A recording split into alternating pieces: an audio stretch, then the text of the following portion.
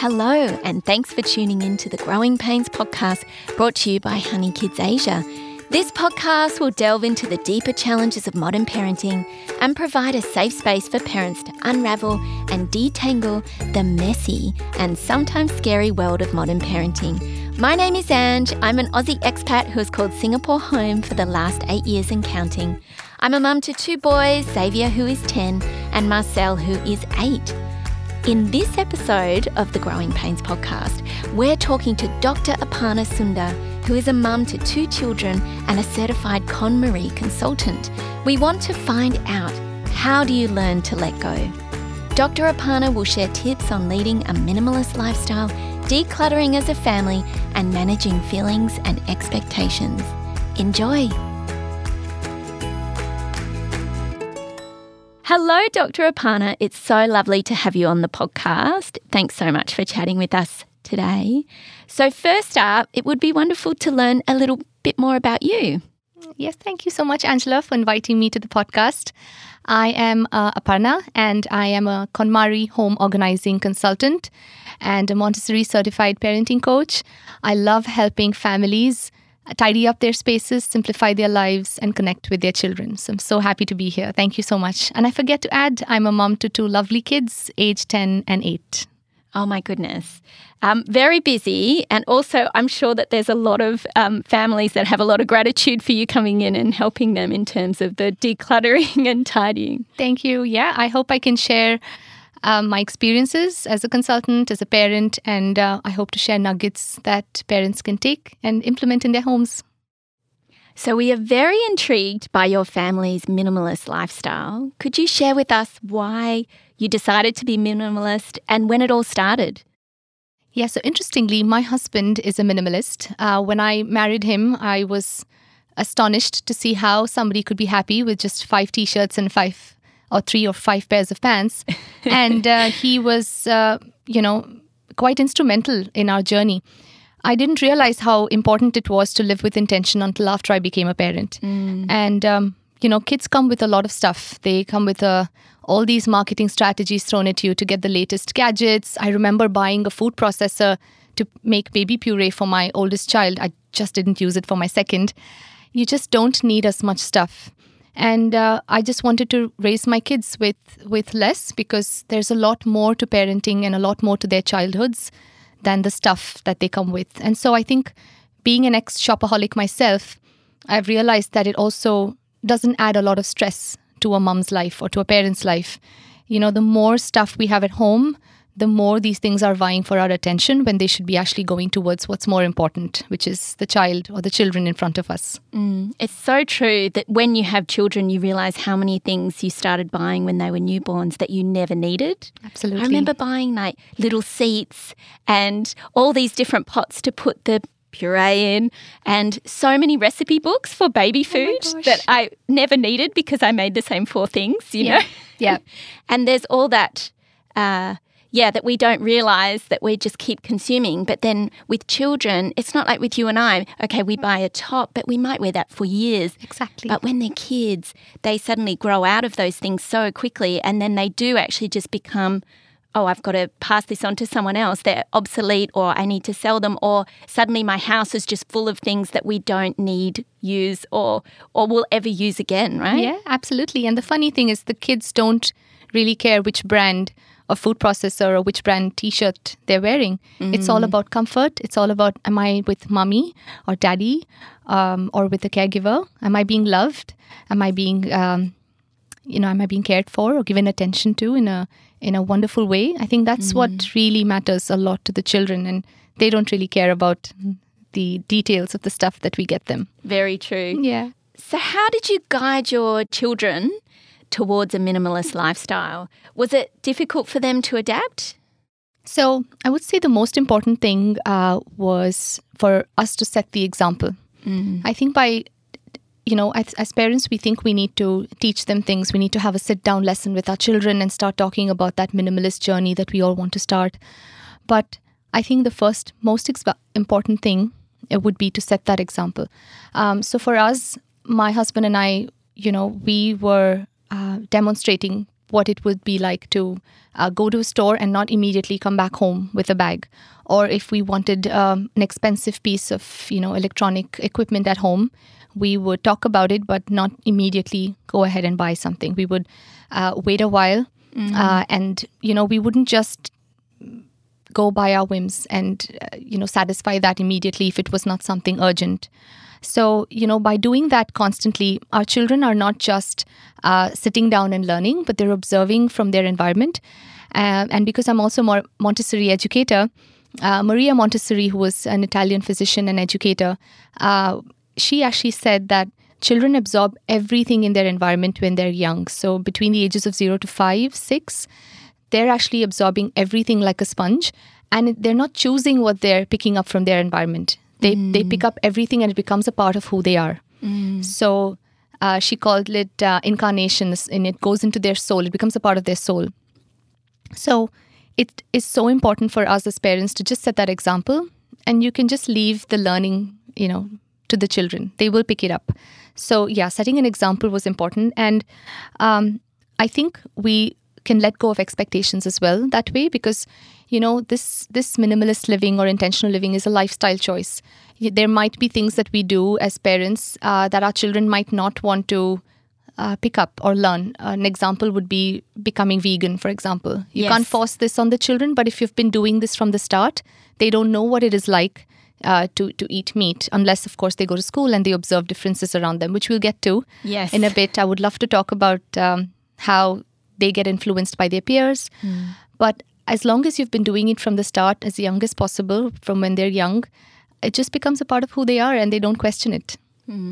And we will get to it, because it's a question that's burning for me around, as the children get older and their peers become more influential in terms of what they want to do, and they become more aware of what others have and have not in terms of possession. But how did you manage your children's feelings and questions now that they are aware of their friends buying new things, getting the latest gadgets, going to the Smiggles and those kinds of shops on the weekend and coming in with lots of little new, what are they called? The trinkets. Little key rings and trinkets on their school bags. Yeah. How have you been able to navigate that?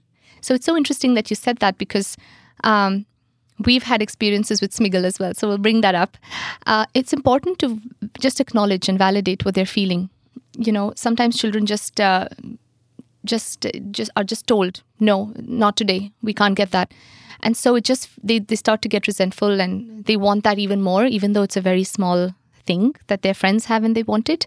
So I think what's first important to do is acknowledge what they're feeling and say things like, yeah, I hear you, I know that you want this really bad. And what I do with my kids is, and this didn't happen overnight again. So all of these different things that I'm sharing didn't just happen overnight, and my kids didn't want to become minimalists or anything like that. They still want things. But what we've had conversations about was how we do things differently as a family. And there are going to be so many differences that they see around them with regard to how they are raised versus how their friends are raised, and how their parents talk to them versus how their own parents do. So it's important for them to see those differences and also validate what they're feeling. So what we do in our home is we make little wish lists on my phone or my husband's phone, or we take pictures together in the store that they're in. Or what we also do is window shop. So when we pass by a store that we don't have any plans of going into, I let them just be free there. Just spend as much time as you want. Just go around, see what you like, and then we just come out without buying anything. Of course, what's more important to do before this was we window shop ourselves. So when we are with our kids, we don't enter Zara and H&M and come out with shopping bags. But we talk about, oh, I really like that blazer, but I think it's not for me today. And, that's how we set that example. And another thing would be to just let them learn from experiences. So the funny thing about Smiggle was the kids had friends who had these little snap bracelets, that just snap onto their wrists. Yes. And so they insisted, and it wasn't expensive. It was, less than $10. And they insisted on having one each. And I think we've had all those conversations before. They've done all of the window shopping, wish lists, everything. But that day they insisted on having it. And they're like, Mommy, we're going to take a lot of care, and we're going to be using it every day after school, and we're really going to love it a lot. And I said, you know what, I want them to experience this. So we went ahead, we bought it, and they came back home. They were so excited to use it for like 2 days. And on the third day, it was forgotten in a drawer in their room. And I didn't say, see, I told you so. I told you that this was going to be a mistake. And so we just spoke about it very organically over dinner one day. And we were like, hey guys, remember, we had that snap bracelet we bought. Like, how are you guys enjoying it? And I could see on the look of their faces was one of embarrassment, I would say. Oops, Mom. They were guilty and, whatnot. And I didn't, try and complain about it or yell at them or any of that. We just spoke about it as a very matter of fact and how they learned from that experience and what they could do better next time. And it wasn't just not to want things. It was about differentiating what do they really need versus what they want. So I actually encourage parents to have low-hanging fruit kind of mistakes. Just let kids experience that. Let them learn from it. Let them problem solve. When they are part of the problem solving, then there's a higher chance of compliance, in double quotes. You want them to come to you and say, Mommy, I don't think I want that big jewelry making kit because I know I'll just make 1 or 2 and then, it's something that I will forget after 3 days. Do get them things that they will really appreciate. So we'll talk about gift giving and things because I think that's really important with kids, how we delay gratification and let them experience life and let that teach them instead of the parents always thinking that we are responsible for their learning. Are there things that you've had to give into that so as our kids get older, we kind of touched on it earlier, but, they become more aware of what their peers have. And when they're at school, a lot of conversations will happen about certain TV shows or movies or games or electronics, whatever it may be. And, I've certainly found my experience was that I had to start allowing, particularly my older son, to have some of these things, even though I myself didn't think he at all needed them, because he was coming home and saying, oh, Mummy, everyone's watching Marvel movies now, or Mummy, everyone has a Nintendo Switch, or, and then so certain things like it took a long time for us to work up to actually purchasing them. But I did allow those things into the home. And certainly for my younger one, Marcel, like he's going on this journey 2 years earlier than his older brother because I can't obviously let Xavier watch all of the Marvel movies and Marcel's upstairs, not allowed to join in. And so suddenly I'm in this position where I'm going, well, what do I not compromise on? So what are the things that I've absolutely said you cannot have, and I still explain to them why, but I'll say, you're not having a certain soft drink or you're not having this because it's not good for you and there's these other things you really enjoy, and when you're older you can make a decision about that yourself. But then there's others that I've given into. So we're watching all the Marvel movies. We've watched Star Wars and I'm happy to do that, and I've gone on that journey. I'm like a Marvel expert now. Watching all these movies with them because it was becoming a situation where Zaid was suddenly, left out of those conversations at school and feeling like he didn't have a place in those conversations, and it wasn't good for his self-esteem. So, long-winded way of asking, have you had any of those moments where you've had to kind of compromise your lifestyle choices or the choices that you would like for the kids, and had to meet them in the middle perhaps, or just go, oh gosh, this is one thing I'm going to just have to give in. I love this question so much, Ange. I think this is something all of us parents struggle with, and me included. So recently, my son has been asking for video games too. Yeah. And it's something that my husband grew up with, and I have never grown up with video games. So for me, it was something very difficult to come to terms with. That, oh my goodness, now is that it was like a natural rite of passage, I guess. I just wasn't ready for it, but it was here. And my husband and I discussed the family rules and values, and that's something I encourage my clients to establish, before they decide what goes, what doesn't in the family. And so instead of having rules in the house, we decided let's just have guidelines, but the guidelines are rooted with my children's health and safety first. Everything else comes second, but the primary reason why we have guidelines and not rules is to make sure that the kids' health and safety is taken into consideration. So with regard to video games or screen time, it's to do with the eyes and being indoors too much and not having, their friends playing with them outdoors. So there was a lot of pros and cons with that. But I also know that we can't keep our children away from technology. Not in today's world, absolutely not. So we actually brought our kids along in that discussion. And that was really powerful because I didn't make these decisions for them, but we kind of did this collaborative family meeting. We did it with them. We discussed, so, hey guys, we have this concern that you guys are, and my son has, glasses. He needs to make sure that he has breaks in between his reading, and he reads a lot. So, we raised and voiced our concerns as parents, and we just, put the ball back in their courts, and we said, what do you guys think? How much screen time with regard to video games do you think is okay? And then we just did a bit of discussion back and forth.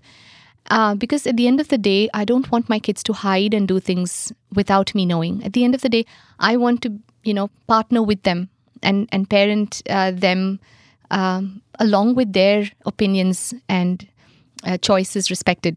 So it wasn't just mommy has authority and I have the power to decide for you, or daddy has that, but it was we're giving you the power to decide what's good for you. But these are the guidelines that will help you go along that path that has our family's values rooted in every decision you make. So when we do this with our kids, they know they're safe. They know that they can be in a home where they can always come back to with their challenges and struggles, because parenting isn't a quick fix solution. We're not here to just give in to our kids and, okay, today the fad is, this big Marvel movie, or tomorrow maybe this is Nintendo Switch, but tomorrow it's Nintendo something else.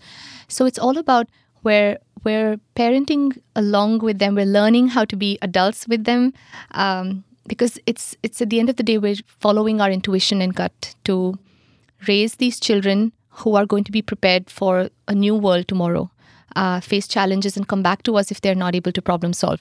So any decision we make with them is to help them build these skills. So even if it feels like just a video game, a toy, a book, we have to think of that big picture and think, what is this doing for them and for us, for their whole life in general. And we don't have to worry too much because, if there is that safety for them, knowing that they can come back home and come to their parents to talk about what's going on in their lives, that to me is a big win. We've had issues at home where my kids have done something without us knowing. And to me, that was horrifying. I'm like, this cannot be done. So what can we do better? What can we do with them rather than for them? Because as they get older, they want to be empowered. It's all about, give me some power, mommy, because I want to make some decisions for myself. That's right. But still be guided by the family's guidelines and not these enforced rules where there'll be fines and punishments if we're not going to follow them. Yeah, because you don't want them to feel like, oh, I made a mistake, I've made a poor choice, or what they consider to be something they shouldn't have agreed to, and then you never want your kids to be fearful of telling us. Absolutely. For the sake of what will the recriminations be. Yeah. You want them to go, oh my gosh, I need my parents to help me figure out what I'm going to do next, or to guide me through understanding, right? Yeah. So, it's really interesting because I think that's been the big learning for me in the last few years has been, and I always have said it to the boys, is you're never in trouble if you make a mistake. You just come and talk to mummy or daddy and we can help you figure out what to do. Yeah. And, having that open dialogue is so important, isn't it, as they get older, because they will at some point start to look to other people for guidance and not always us. Absolutely. But we still want them to feel like we can put ourselves in their shoes. Yeah.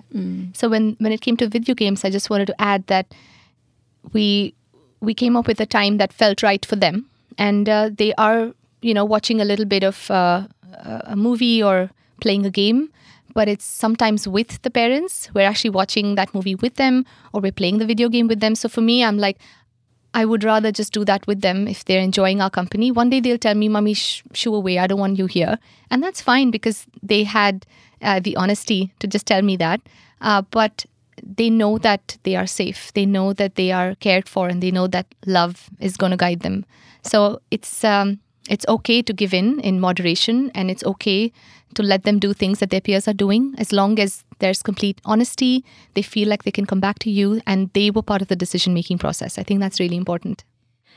Did you have any parental guilt as a result of your decisions ever? Was there a real transition to kind of... I think as guilt is concerned, we're all going to feel guilty at some point in our lives as parents. We'll always second guess our judgments. We'll second guess the best decisions we've made, but it kind of backfired. There's always going to be some guilt, but there's comfort knowing that with guilt, there's always a chance to problem solve. When it's shame, there's a little more reflection that you need to do. But with guilt, there's always something that we can do. And I think what kids need to see us do is problem solve and make mistakes in front of them. We think that we have to be these perfect parents.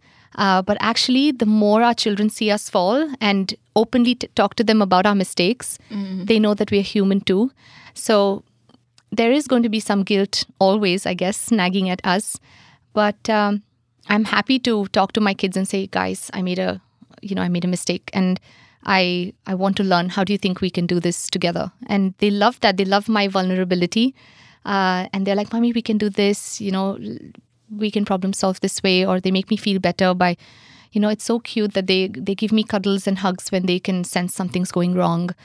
So I think that's a beautiful way of just being vulnerable and showing them that we are perfectly imperfect in their eyes. I think that's such a great piece of advice, that we don't have to be on a pedestal and revered by our children. We want them to see that we also make mistakes, right? So important, I think, because we do sometimes think that we have to be perfect, particularly when they're little and we haven't been parents, or when I hadn't been a parent for so long, 2-3 years, and you're just trying to do everything right and not allow them to do things that you perceive to be a poor decision, or, always being there for them when they're awake and all that. And then you start to go, actually, no, it's good for them to see that mummy has time for herself. It's good for them to see that absolutely mummy makes mistakes, or that I, that I'm human, right? Absolutely.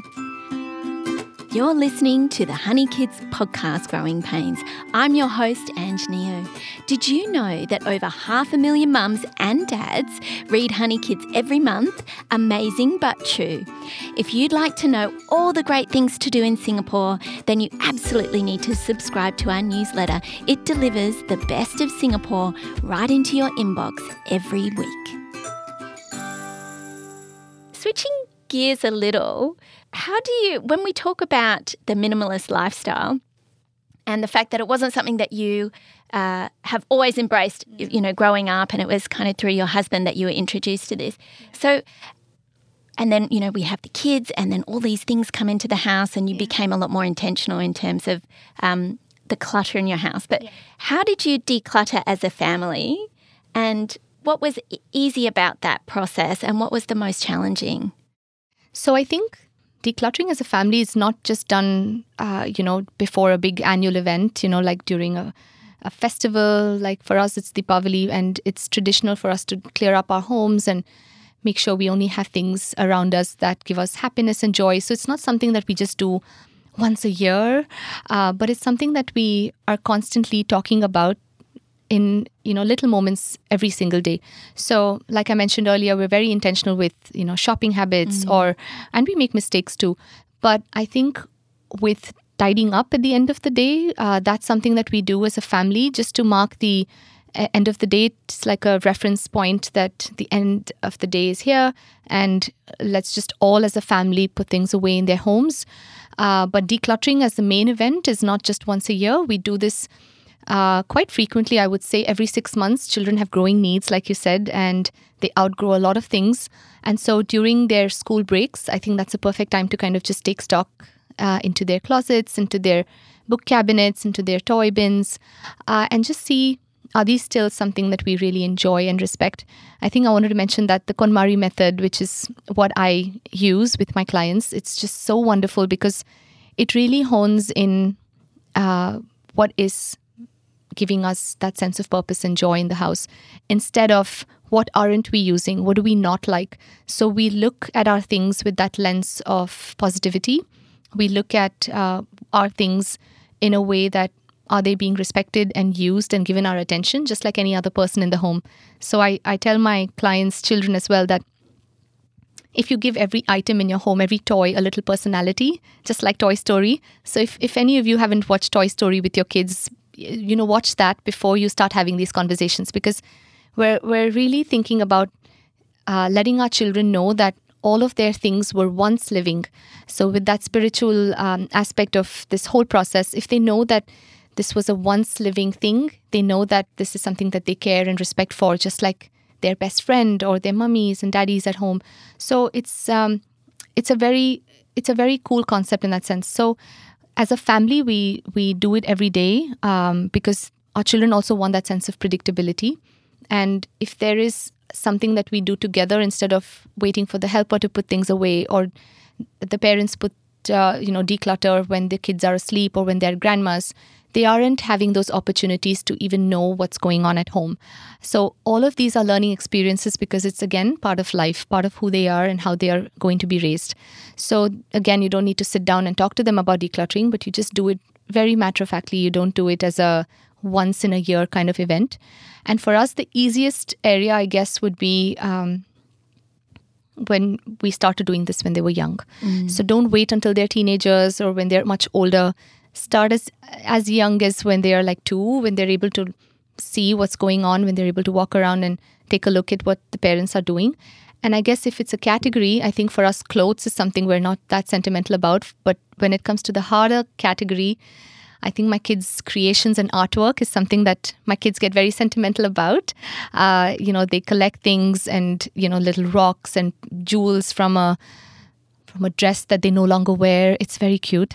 But also, I'll share a little bit later about how we can address these big challenges. But it's been one of our hard ones, the creations bit. So, how about gift giving? Yeah. What is your, perhaps just elaborate on gift giving in your family? Yeah, so at the beginning, so I've grown up with, bless my mom, she used to love throwing these beautiful parties for my twin sister and me. And we used to have garden parties with themes, and birthday gifts were a given. There was no question about not having birthday gifts. And again, my husband never had big birthday parties. They used to just cut a cake at the tennis court when they used to play tennis, and that's about all they had. And I was like, this is unreal. How is this even possible? But I realized that my friends used to tell me they had all these gifts that the kids didn't even want. They opened the gifts, they had duplicates at home. And then there was this big stress of letting these things get out of the home after the birthday party. And I told myself, I will never have this big party where I have to deal with all of these gifts. But before that big conversation about unwanted gifts come, I wanted to let my kids know that birthdays are special. It marks this big milestone in your life. But it also doesn't mean that we deny you something special for the day. So our family does a lot of experience-based gifts. So we, go to Universal Studios, or we go to a nice restaurant that the kids love to eat in. And we always couple something for them with something we give back to the community. So we get the kids involved in choosing what charity they like to give a part of their gift money, so to speak, to. And because they've been involved from the beginning, where they would like to donate some of the money that they would get from family and friends, they also know that it's not just about them. It's also, I would not say an excuse, but it also marks a predictable time of the year where they give back. It's not that we don't give back to the community the other parts of the year, but birthdays are not just about them. It's also about that giving back. So experience-based gifts is something we do a lot. And which must be very bonding as a family as well. Oh, it's amazing. It's amazing. They really look forward to it. And it's expensive. Experience-based gifts aren't very cheap. Yes. But they know that that's something that they can look forward to. So any other part of the year, they'll be like, Mommy, we want to really check out this attraction, or we want to go to Super Park. I'm like, yeah, we can save up and we can go on one of the birthdays. It could be mine. It could be yours. It could be one of the birthdays. And they look forward to that because they know that that date will come. Again, we're talking about delayed gratification. So yes, it's something that they will experience one day. It's not something we're holding back from them.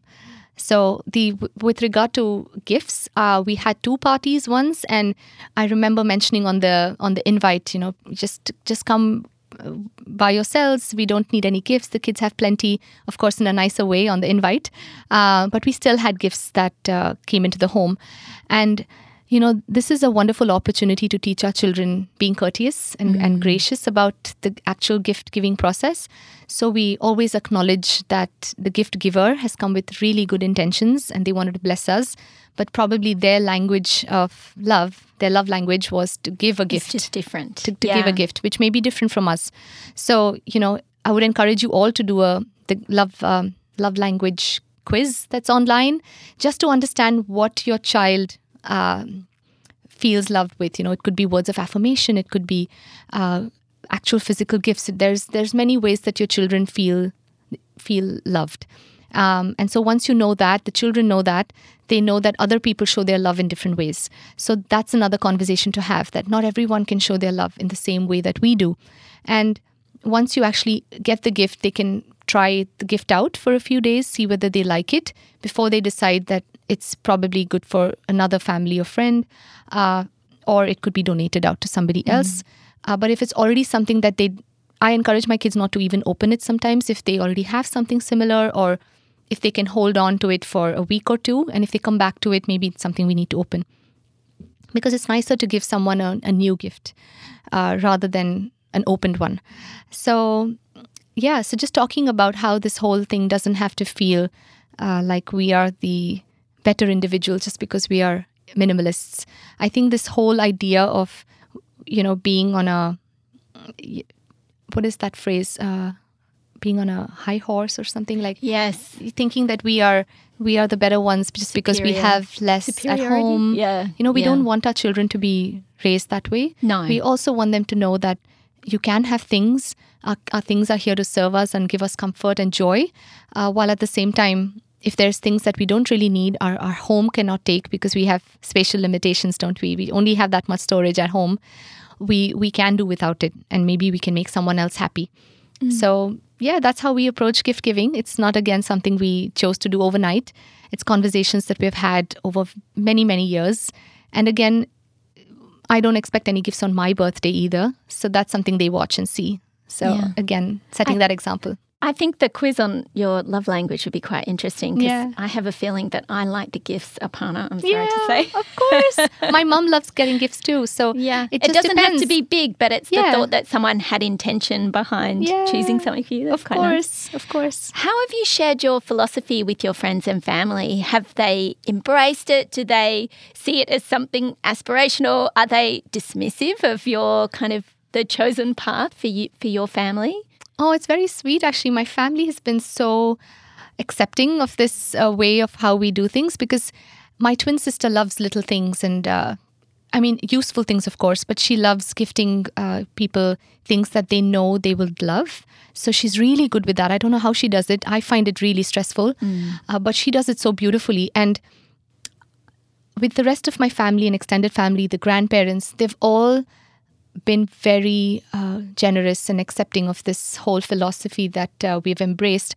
And my in-laws will always ask, and my parents will always ask, what do your kids need? Is there something that we can buy for their next birthday? Are there tickets to a play that they would like to see? Or can we just give you cash and then you decide what you want to do with it? And it's very sweet that they do that. And even if they choose to buy books or a dress from a store, they will just say, Aparna, I'm going to say sorry that we got this for your kids, but I know they like it. And I'm okay with that too, because again, it's the thought that counts. It's the intention behind the gift. And I want my kids to see that too. We can't be purists in anything in life, right? So they need to know that there is going to be a mix of different things that different family members do. But again, there's love behind it. There's that wonderful and the best intentions behind that gift-giving process. So I want my kids to see everything. It's not just mommy and daddy do it this way, so everyone else has to do it this way too. Has to fall in line. No. If grandma wants to buy that dress or that outfit or whatever it may be, it's okay. Yeah, absolutely. You talked about parenting with presence or consciousness and letting go with gratitude, which has been easy to follow and which has been tough as a parent. So parenting with presence just means we're really in the moment with our kids, right? When we are spending quality time with them, putting our phones away for those 10 to 15 minutes. I think a lot of times we think that we need to let go of all of these rules that we've had for our kids. We need to let go of these expectations. Sure, I think all of those are important. But I think the easiest thing for us to have done so far in the way that we've parented our kids was to be very unapologetic about our values and holding our boundaries, but also being very accepting of differences around us. When children see this in us, they know we're flexible, but at the same time, we are very sure about how we want to raise them. Again, it all comes down to, I want my children to feel safe in my home. I want them to come back to our home and talk about their problems and issues. So that bit of parenting with presence, I would say, has been quite easy. But I think the most challenging thing has been managing expectations from everyone, from myself. So personally, I know that I am a very high-strung kind of person. I'm very type A. I think I tend to be quite uptight about things. And so it's difficult for me to see messes sometimes, maybe because of some past issues in my childhood. And it's difficult for me to see things not very clean. And, managing expectations is very huge for me. But I think being a parent helps you let go of all of those expectations. And you just keep it real. You keep it manageable in a way that you want to make sure your mental health takes importance. So I actually embrace messes. I embrace sometimes the house is not clean. And now because we have a puppy at home, it's just been wonderful because I've let go of so much in terms of how my house should look like at all times. I think I needed that. I needed something like parenting. I needed something like having a puppy. I needed these experiences in my life to let go of these unrealistic expectations from myself, right? So that's important, I think. Yeah. So as a KonMari consultant, what have you observed from your clients and any key takeaways from them? Yeah, so the one thing that I've really appreciated about working with my clients is sharing with them that our homes are not toy stores or big supermarkets. I think what happens is we see things in a store or in a supermarket and it's because it's decorated or placed and displayed so beautifully in the store. Enticing. And it just feels so attractive. We are so, it looks appealing and we want to bring it home. But it looks different there and it looks different in the home. And sometimes we wonder why we even have it. So my clients actually tell me that, we don't need to bring everything from the store into our home. So that's one philosophy. The second one, I think, is establishing boundaries. So when I was sharing earlier that I have a lot of difficulty with my children's artwork and creations and they find it hard to let go, what is important to note is just establishing what physical boundaries need to be there for that particular category of items. So I share with my clients that if you have like one big treasure box for each child in your home, they know that they can have all their creations in that one box. And once it starts to get full, they know that something needs to leave before something new comes in.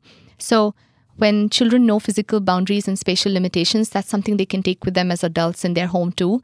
And even the adults in the home, you can have a lot of clothes in your closet, but once you start buying a clothes rail, once you start putting your clothes in the guest bedroom closet, that's when you know that there's too much. And having no boundaries starts to get very stressful as well. And I think one more thing is with my parent clients would be their presence is more than the actual presents, like gifts that you give, that you give your children. Because, children are going to remember their memories from their childhood is going to be all those little pockets or islands of experiences. If we look back into our childhoods, we don't remember the dresses we wore, the toys we played with as much as playing with our friends, in the neighborhood, or the experiences we've had in school that were inspiring or encouraging. We want our children to think of their childhoods as something that was filled with magical experiences. And, they're not going to remember the things that they have. They're going to remember how they were loved and how much time the parents spent with them. So I want my kids to remember the wonderful times they spent with us, with their little puppy friend now, with their grandparents, how we celebrated their birthdays outside. that's what they're going to remember and that's what they're going to come back to. Oh, it's so true. Yeah. Last question, fun question. Do you love mess like Marie Kondo? Yeah, I know Marie says that she loves messes. To be honest, messes trigger me a bit. Yeah. They do. But I know that I partner with my clients. So in my home, I'm okay with it because I know that messes have homes at the end of the day. They can go back to their permanent locations. But clutter is something that is what we need to address. So messes are different from clutter. I know a lot of parents tell me, oh, I don't like messes. I need you to come and help me. But I always tell my clients that it's good to have messes. Our homes are not meant to be show flats or show homes or museums. We're meant to show that there's life here. And when we are doing our activities at home, we need to have our things out of their original location. So it's completely okay to have books strewn around everywhere and toys played in different rooms of the home. It just shows that your children and you are all enjoying your home and the things it has to offer. A toddler can't play without making an enormous mess, right? Yes, absolutely. So it can go back into its original location. So it's fine. But messes, I do find that they're okay. But clutter, when it comes to clients' homes, that's what I find joy in helping to remove, because I know that those are the obstacles coming in the way of them living their best life. So clutter is something we need to really address head first, but not messes. Yeah. I have 3 questions I like to ask every guest that comes on here. Of course. The first one is, worst parenting moment you can remember? So if it's a single moment, something that I need to single out, I would say that, so my youngest, when she was 3.5, I think 4 years old, she was lost in a mall, in a shopping mall. So she'd left my husband's hand and she just wandered off. And my husband just couldn't find her. He called me up. I was in a class with my older one and I just can't find her. I don't know where she is. Oh my goodness. And I was frantic with worry. I had to leave my son in the class and get out of the class. And I get a call from a stranger and she told me that, I have your daughter here with me. Could you come and collect her in front of the store? And we just rushed there. And I was so grateful that she was safe and she was, this was in Singapore. Imagine this in any other country. I would just be, I don't know what would have happened to me.